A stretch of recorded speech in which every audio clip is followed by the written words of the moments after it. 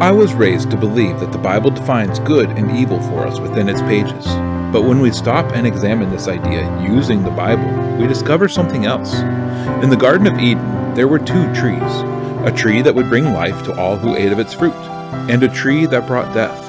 And it was the second tree, the tree that resulted in death, that contained the knowledge of good and evil. Have we been deceived by the serpent who is trying to get us to eat of the second tree? Is the Bible really trying to define good and evil for us? Let's take a step back. Let's run an experiment. Instead of seeking to define good and evil, let's instead ask the question of the trees. Let's attempt to define life and death, but to do so, we must first seek it out. So join us as we Derish Chai, as we seek life.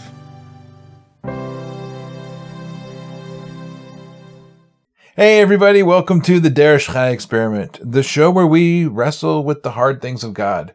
I'm Aaron Bishop, here with my beautiful wife, Rebecca. Hey! And today we are in Job chapter 12, 13, and 14. It's a big chunk this week. It is a big chunk this week. It's 3 chapters long, but we're going to find as we go through it that there's not a whole lot that's being said in it, and yet there's still a whole lot being said in it.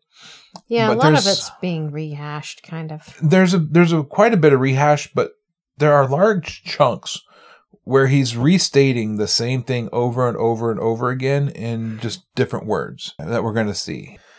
So it fills a lot of space, but it doesn't necessarily say a whole lot of things. It also is a really good picture of what exactly Job thinks of God. It is. It does contain some insight into that. And because we've seen it before, Job feels wronged. He feels as though he has been punished for something he didn't do. The base assumption that all of them, his friends, Job included, is that God punishes the wicked. Yep, and doesn't punish the good. Right.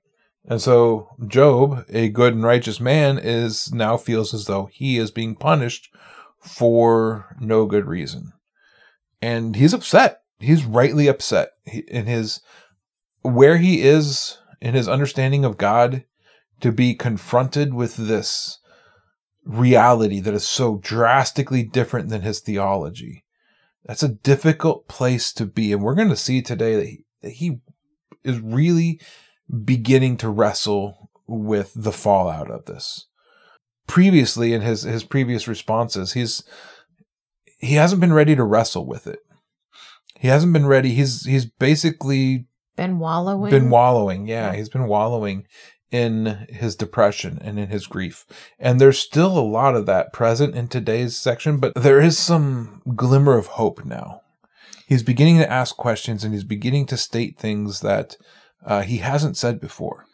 It kind of stepped into the bargaining stage of grief to some degree. Yeah, he's through that just outright depression, and he is beginning to bargain.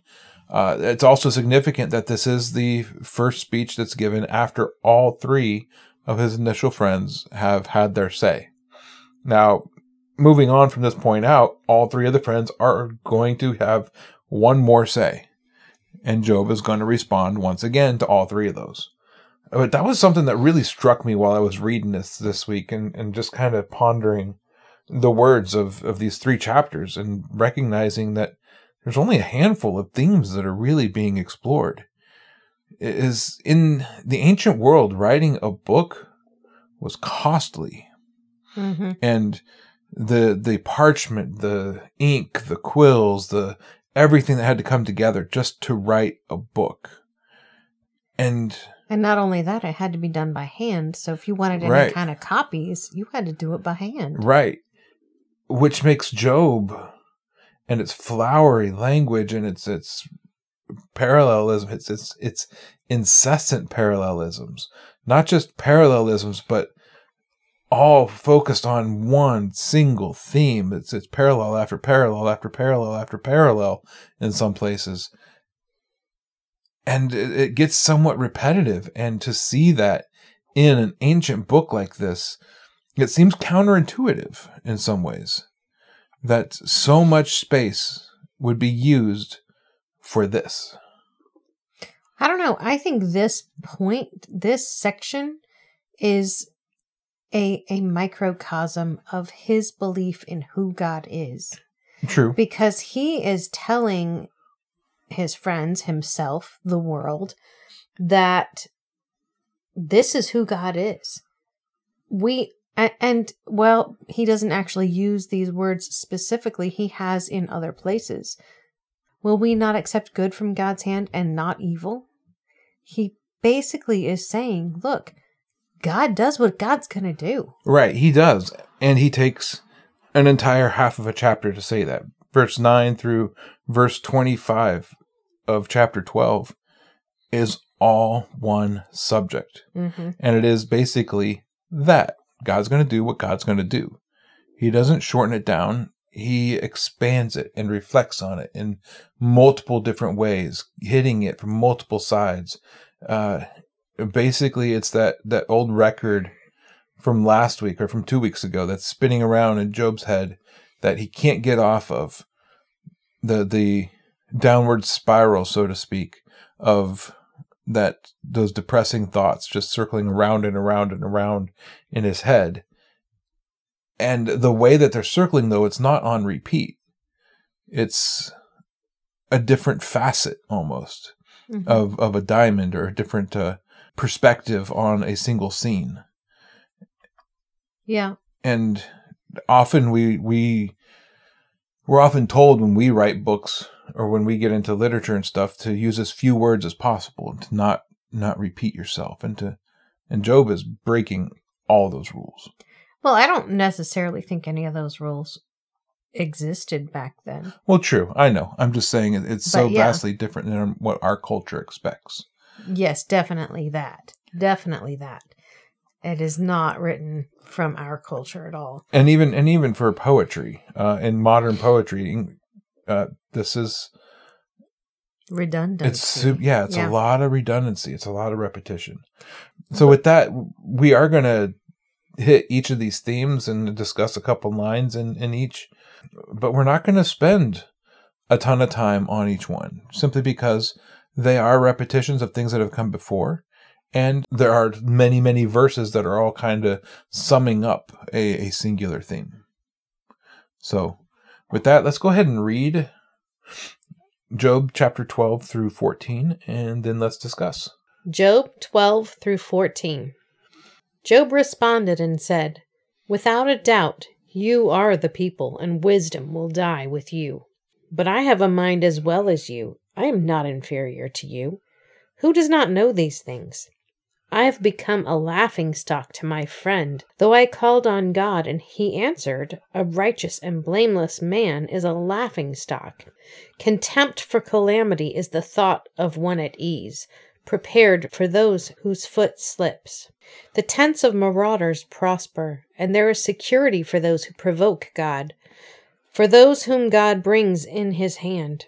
But now ask the animals, and they will teach you, or the birds of the sky, and they will tell you, or speak to the earth, and it will teach you, or the fish of the sea, and they will inform you. Which of these does not know that the head of Adonai has done this? In his hand is the life of every creature, and the breath of all the human race. Does not the ear test words as the palate tastes food? Is not wisdom with the aged, and understanding bring long life? With him are wisdom and power, counsel and understanding are his. If he tears down, it cannot be rebuilt. One he imprisons cannot be released. If he holds back the waters, they dry up. If he releases them, they destroy the earth. With him are power and sound wisdom. Both deceived and deceiver are his. He leads counselors away stripped and makes judges into fools. He loosens the bonds of the kings and binds a loincloth around their waist. He leads priests away stripped and overthrows the rulers. He silences the lips of trusted advisers and removes the discernment of elders. He pours contempt on nobles and loosens the belts of the mighty. He reveals the deep things of darkness and brings utter darkness into light. He makes nations great and destroys them. He enlarges the nations and leads them away. He deprives the heads of the people of earth of understanding and causes them to wander in pathless wasteland. They grope in darkness with no light. He makes them stagger like a drunkard. Indeed, my eye has seen it all. My ears have heard and understood it. What you know, I also know. I am not inferior to you. Still, I desire to speak to Shaddai and to argue my case with God. You, however, smear me with lies. You are worthless doctors, all of you. If only you would keep completely silent. For you, that would be wisdom. Hear now my argument. Listen to the contentions of my lips. Will you speak unjustly on God's behalf? Will you speak deceitfully for him? Will you show him partiality? Will you argue the case for God? Would it turn out well if he examined you? Could you deceive him as you deceive a man? He will surely rebuke you if you secretly showed favoritism. Would not his majesty terrify you and the dread of him fall on you? Your maxims are proverbs of ashes, and your defenses are defenses of clay. Be silent and let me speak. Then let come to me what may. Why should I take my flesh in my teeth and take my life in my hands? Even if he slays me, I will wait for him. I will surely defend my ways before him. This too will be my salvation, for no godless can come before him. Listen carefully to my words, and let my declarations be in your ears. See now, I have prepared my case. I know that I will be vindicated. Who will contend with me? If so, I will be silent and die. Only 2 things do not do to me, then I will not hide from your face. Withdraw your hand far from me, and do not assail me with your terror. Then call, and I will answer, or I will speak, and you respond to me. How many are my iniquities and sins? Show me my transgressions and my sin. Why do you hide your face and consider me your enemy? Will you frighten a wind-blown leaf, or chase after dry chaff? For you write bitter things against me, and make me inherit the iniquities of my youth. You put my feet in shackles, and watch all my paths. You put marks on the soles of my feet. So he wastes away like something rotten, like a moth-eaten garment. A mortal born of woman is of few days and full of turmoil. Like a flower he comes up and withers. Like a shadow he flees and does not stay. Do you fix your eyes on such a one and bring me for judgment with you?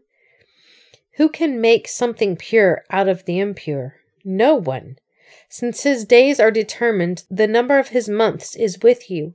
You have set his limits, which he cannot exceed. Look away from him and let him alone until he fulfills his time like a hired laborer. At least there is hope for a tree. If it is cut down, it will sprout again, and its shoots will not cease. Though its roots grow old in the earth and its stump dies in the dry ground, at the scent of water it will bud and sprout sprigs like a new plant. But man dies and is powerless. Man expires, and where is he? As water evaporates from the sea and a river drains away and dries up, so a person lies down and does not rise until the heavens are no more. People will not awake or be roused from their sleep. Oh, that you would hide me in Sheol and conceal me until your wrath has passed. Oh, that you would set a time for me and then remember me. If a man dies, will he live again? All the days of my hard labor, I will wait until my relief comes. You will call, and I will answer you. You will long for the work of your hands. For then you will number my steps. You will not keep track of my sin. My transgressions will be sealed in a bundle and cover over my iniquity. Yet as a mountain falls away and crumbles, and a rock is moved from its place, as water wears away stones and torrents wash away the soil, so you destroy a person's hope. You overpower him once for all, and he perishes. You change his appearance and send him away. If his sons achieve honor, he does not know it. If they are brought low, he does not perceive it. He only feels pain for his own flesh and mourns for his own soul. Wow, Job really has a tongue on him, doesn't he? He does. I think my favorite part of this whole section is the very first thing that he says. Right, that very first line. Yep. Without a doubt, you are the people, and wisdom will die with you. Yep, you're so wise. You are right. You're so right. Yep. You self-righteous jerk. You're the fount of wisdom. And well. It's just so funny. Yes. But then in verse 3, he's like, but you know what? I'm like you. I got a mind too. And we all know what you've just said. So why are you beating me over the head with it? Everybody knows what you've said is true. But you're being a jerk about it. Right. Now, he is pointing out that overwhelming self-righteous attitude that Zophar had. Zophar, the last friend, he really was a pompous jerk. He really was. and Job is calling him out on it. And in the very first part of this, he is kind of getting on to his friends. And in the beginning of 13 as well, he gets on to his friends. You're worthless healers. You smear me with falsehood, and if you would be silent, then you would be found wise. Right. So on and so forth. He's really hammering home, you guys have been no help at all. Thanks for nothing. Right. But I do want to point out that the conversation from Job's perspective has shifted a bit here. Oh, yeah. Because he's no longer yelling at blaming God. Right. He is blaming his friends now. He's not, God, you're being unrighteous. You're, tormenting me unfairly, blah, blah, blah.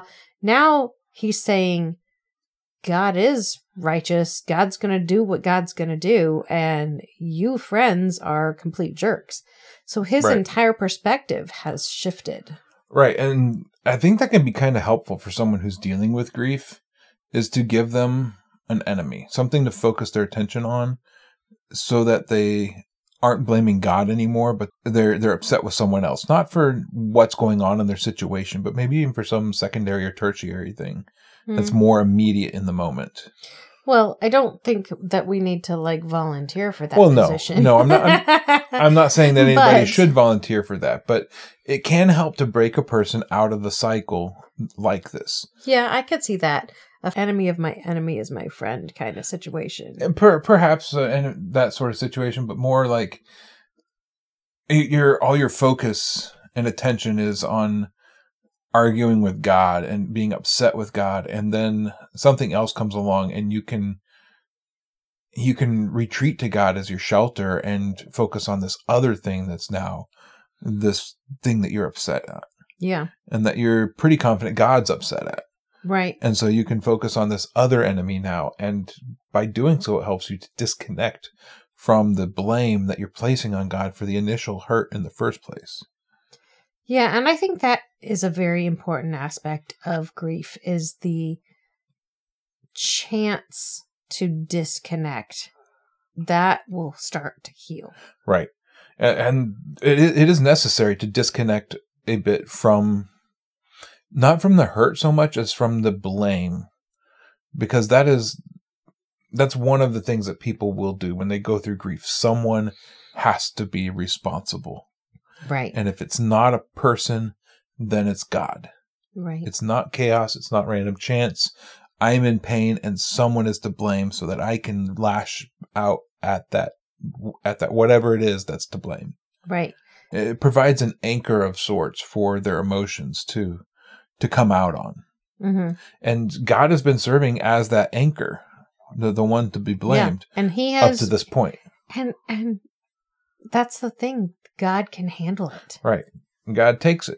He takes it and he handles it. He deals with it. But now his friends are starting to irritate Job and starting to shame him for his despair, for his grief. And so now he's teaming up with God now and saying, well, who are you to to be so self-righteous in your wisdom. You know God. God is all these great things. And so the first 8 or so verses of chapter 12 are all kind of dedicated to Zophar and Job's own experience. Mm-hmm. You know that I'm a laughingstock, and I'm one who's called on God, and God's answered me. And this righteous man is now a laughingstock. Those who are at ease love to despise those who are in pain.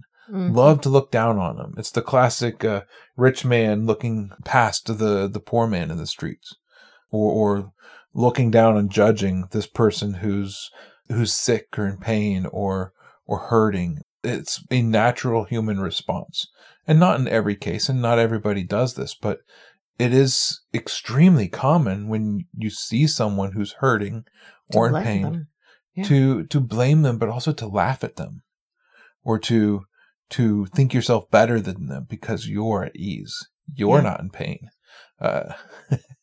This is something, so our kids love pratfalls. Oh, goodness. There is a YouTube channel dedicated specifically to pratfalls called Fail Army. It's funny. It's funny because it's people in pain who are attempting things who fail. And often, many times, I'm laughing at people who are attempting things that I would never even attempt myself. Yeah. And not stupid things, but like acrobatic things, like these amazing feats. And they'll do 6 flips and then fall on their 7th. And I'm like, I can't even do 1, but I'm laughing at this guy who just did 6 and fell on the 7th one. But it's that human response. And that's why pratfalls are such great humor. Great. It's a low level of humor, but they're found humorous. Funny. That's why it's found humorous, is because as sick as it is, we do enjoy other people's pain. Hmm. We like it when like, others hurt.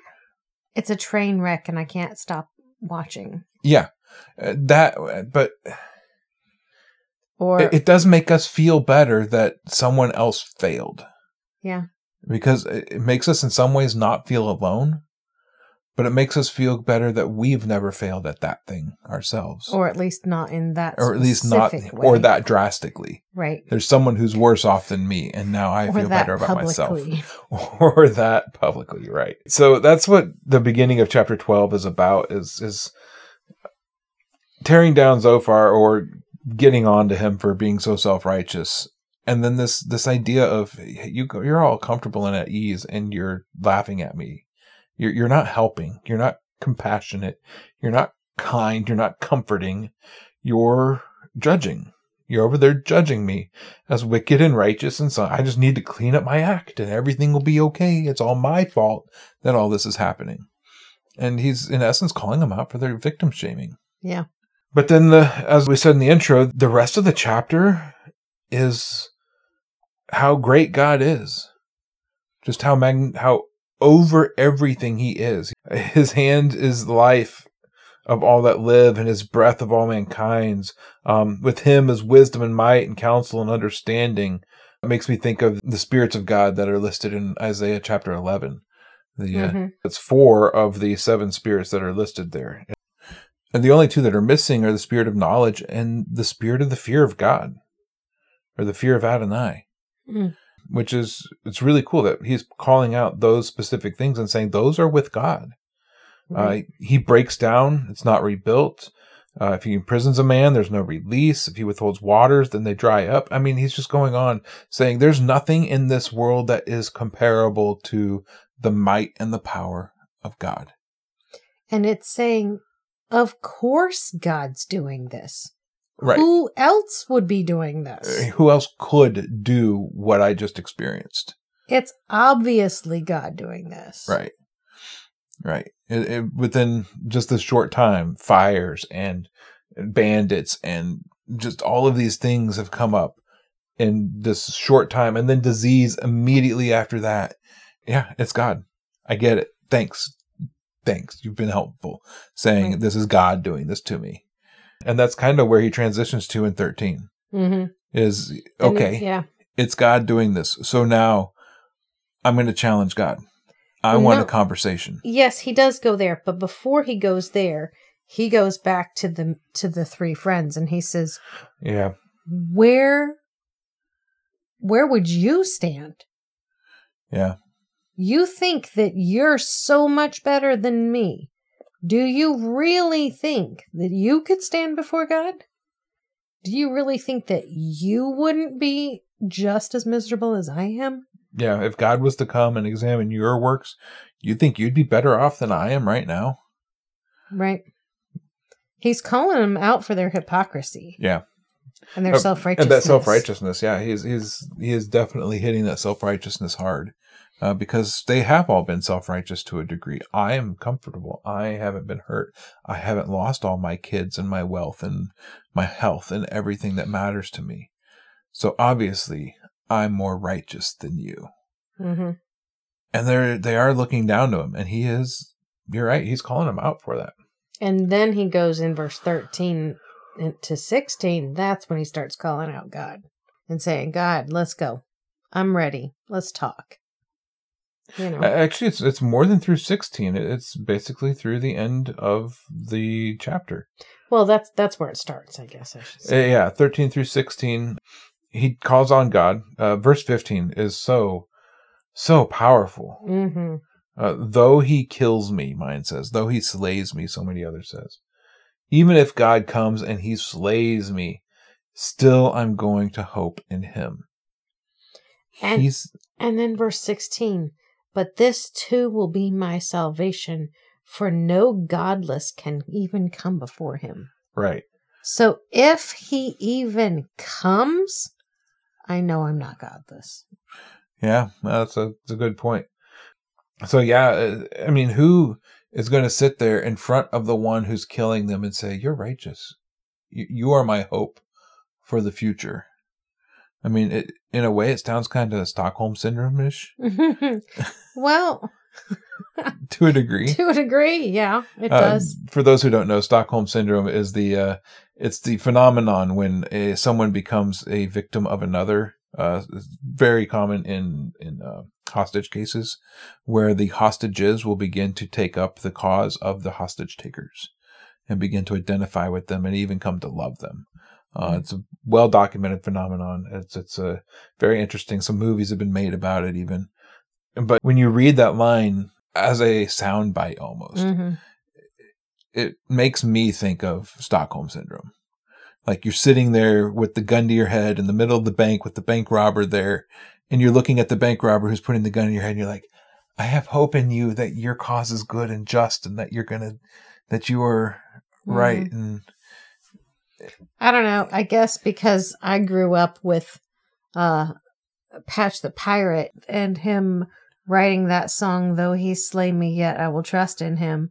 And thinking about it from his perspective, where he was going through cancer and lost his eye and all of that.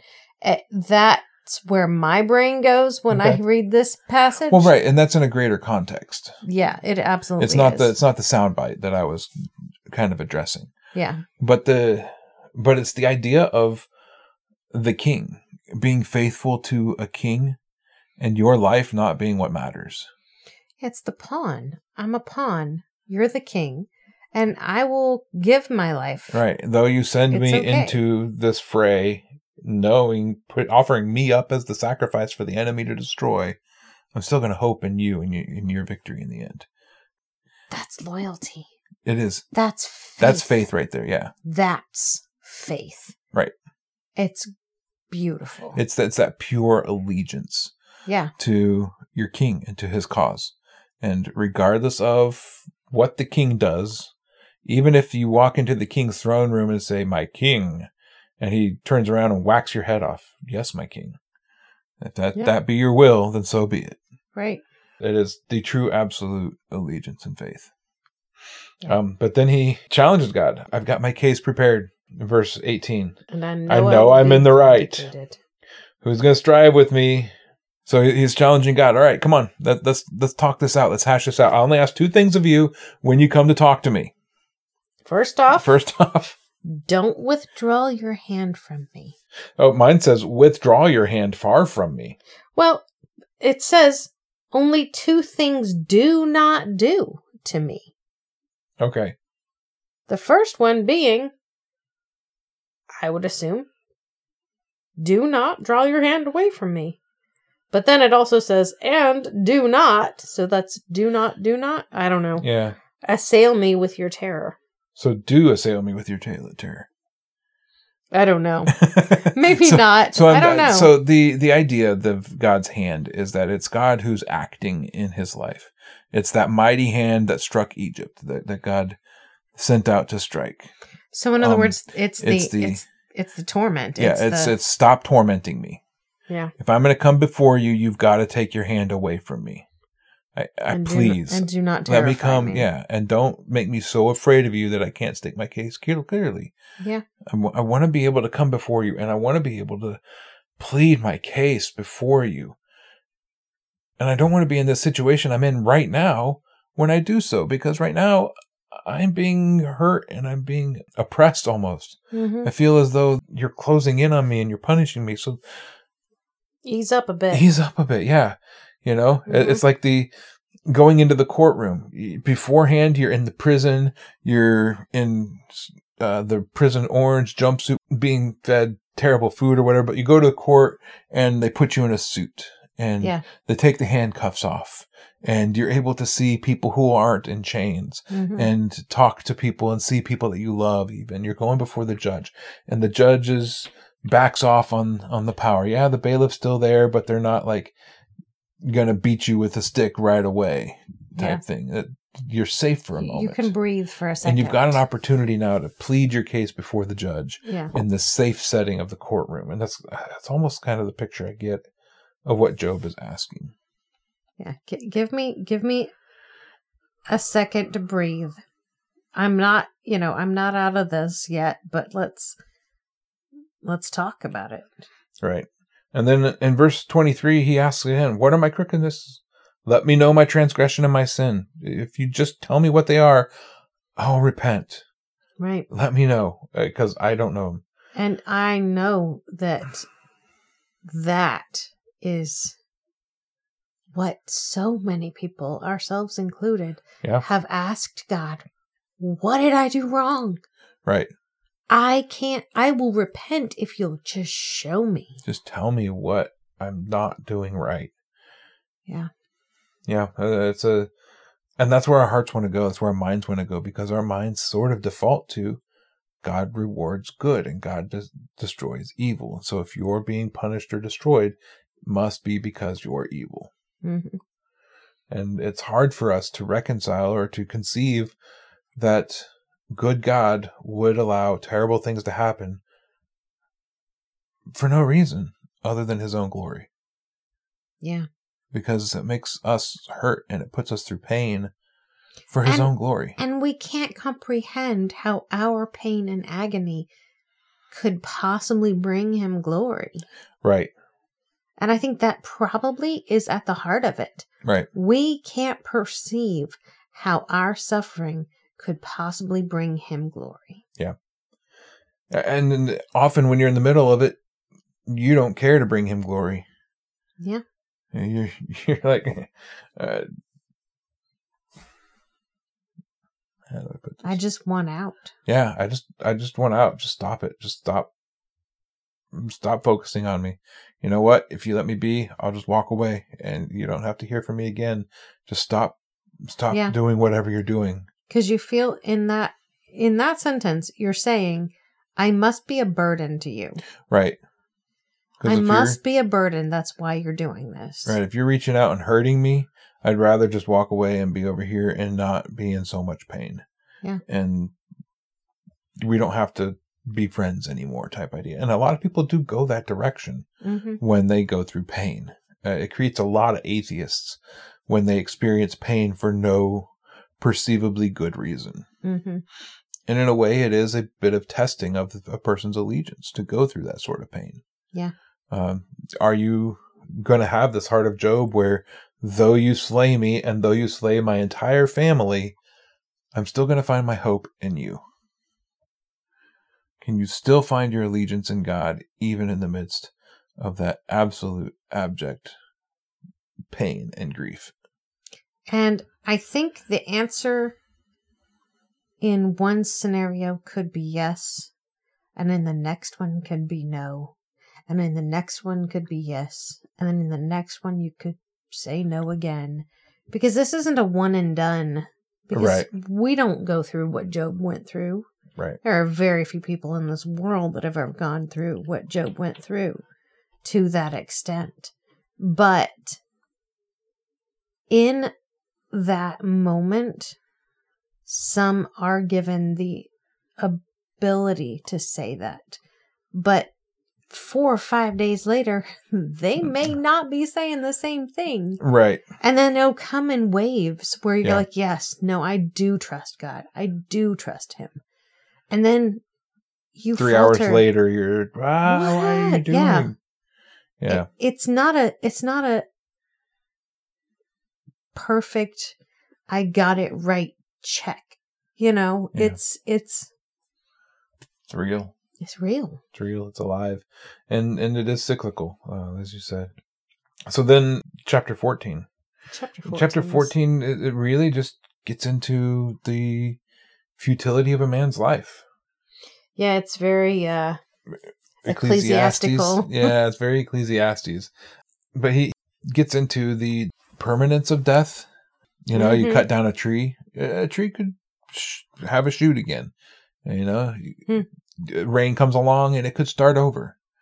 You cut down a man, he's done. He's done until the heavens are no more. Yeah. It's over for that guy. There's no coming back until the resurrection, in essence. And in verse 6, he's pleading, you know what? If your attention is causing pain, then just look away. Look away from mankind. Let us just live our lives in peace and ease like a hired servant. Why do you have to treat us like this? Why does your attention bring so much pain? Yeah. And that again is something that we see throughout the Bible, the book of Numbers. God's attention on Israel brought them a ton of pain. Yeah. It brought them a ton of hardship, 40 years in a wilderness and plagues and burning destruction at the edges of the camp and so on and so forth, because God's attention was on them. And we've felt it ourselves. Right. But the nations all around them, well, the nations are at ease. The nations are okay. Except for Egypt, who was destroyed, and except for Canaan, who's about to be destroyed. Mm-hmm.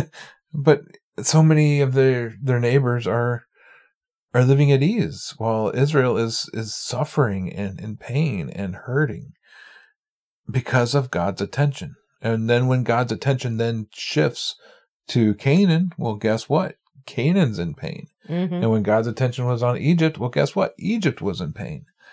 And so Job is calling that out. He's saying, you know what? Look away from man and just let him rest. Just turn your gaze away and let us have some peace. Does yours actually say the word rest? Yeah. Read yours. Look away from him and let him rest. Like a hired man, he enjoys his day. Mine says, look away from him and let him alone until he fulfills his time like a hired laborer. Okay, so the word there is chadal, which means to stop or to cease, to come to an end, or to leave off, So that's or to desist. So it is more like just, hey, cease, leave him alone, back Right. off. And it says enjoy. Is enjoy there? Because mine does not have enjoy. Mine says fulfill. Until he fulfills his time like a hired laborer. So it's the word ratzah, and it means to be pleased with or look favorably upon.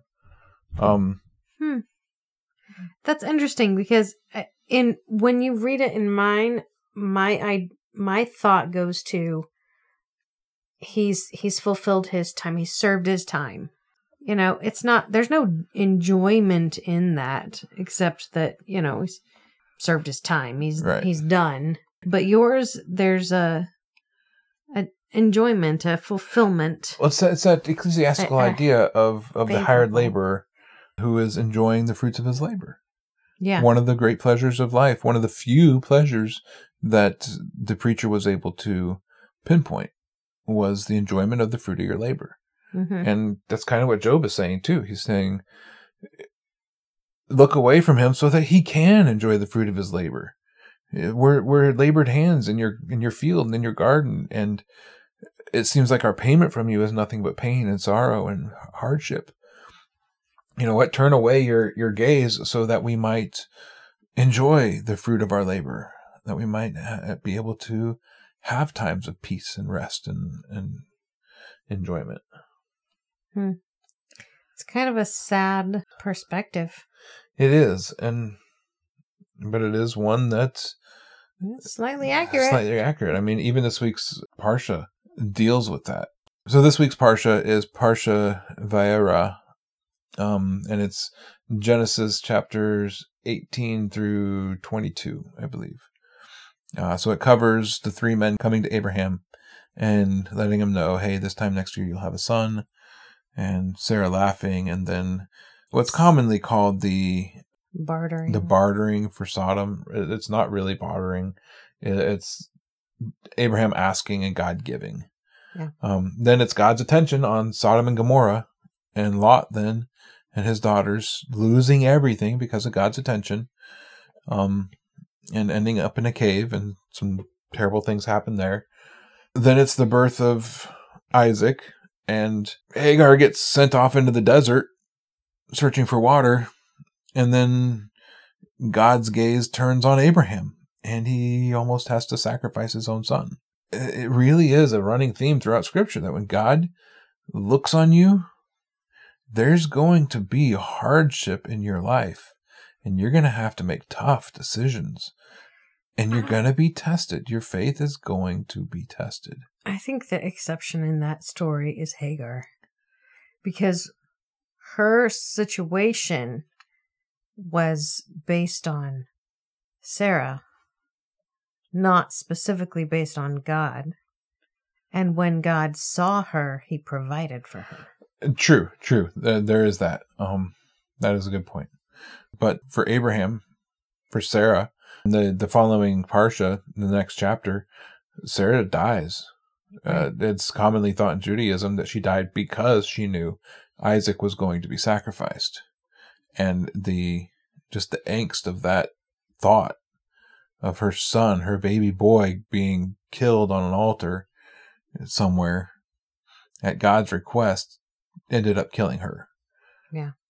But that idea, whether it's the wilderness, whether it's Sodom, whether it's Abraham sacrificing his son, whether it's Yeshua suffering because of God's attention on mankind, if you're one of God's people, you're going to suffer. It's going to hurt. And the New Testament speaks of that. I think it's because, and I could be wrong, but I think that the reason that good people suffer is because we are drawing close to God. Mm-hmm. And our humanity and our fallenness cannot survive his holiness. And so it's being systematically destroyed. I think there's also the aspect of when you start serving God, then the enemy tries to tear you down. You are anathema to the enemy. You become a target. Yeah. And so, I mean, and it's a combination of all three, because we know that it was the enemy who's doing this to Job, but we know it's God who's kind of pointed Job out and said, hey, that guy over there, go hurt him. You know, and it is that test of faith. Will you deny God in the midst of terrible circumstances, or are you loyal? Yeah. Are you faithful? Will you remain with him despite your circumstances? And that's the test that we all have to face when we go through difficult times, is will we stay loyal? Will we stay faithful? Is God's kingdom really where our focus is and what we're going to stay true to? And ultimately, it's worth it. Yes. But it's going to hurt. But it hurts. Right. So, yeah, that's where Job is. He's finally making the turn out of the depression and into the bargaining stage. He's ready to bargain with God. He's ready to confront him face to face and meet him. And that's where it moves to beginning next week when Eliphaz once again comes to Job and once again responds to Job's most recent statement. So, Seek life. in all that you do, Shalom. Shalom.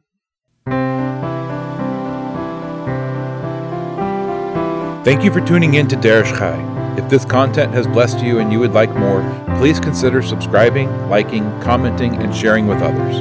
To find out more about what we do and to support this ministry, head over to seeklifesc.com. That's seeklifesc.com. We'll see you again next time as we Derish Chai, as we seek life. Shalom.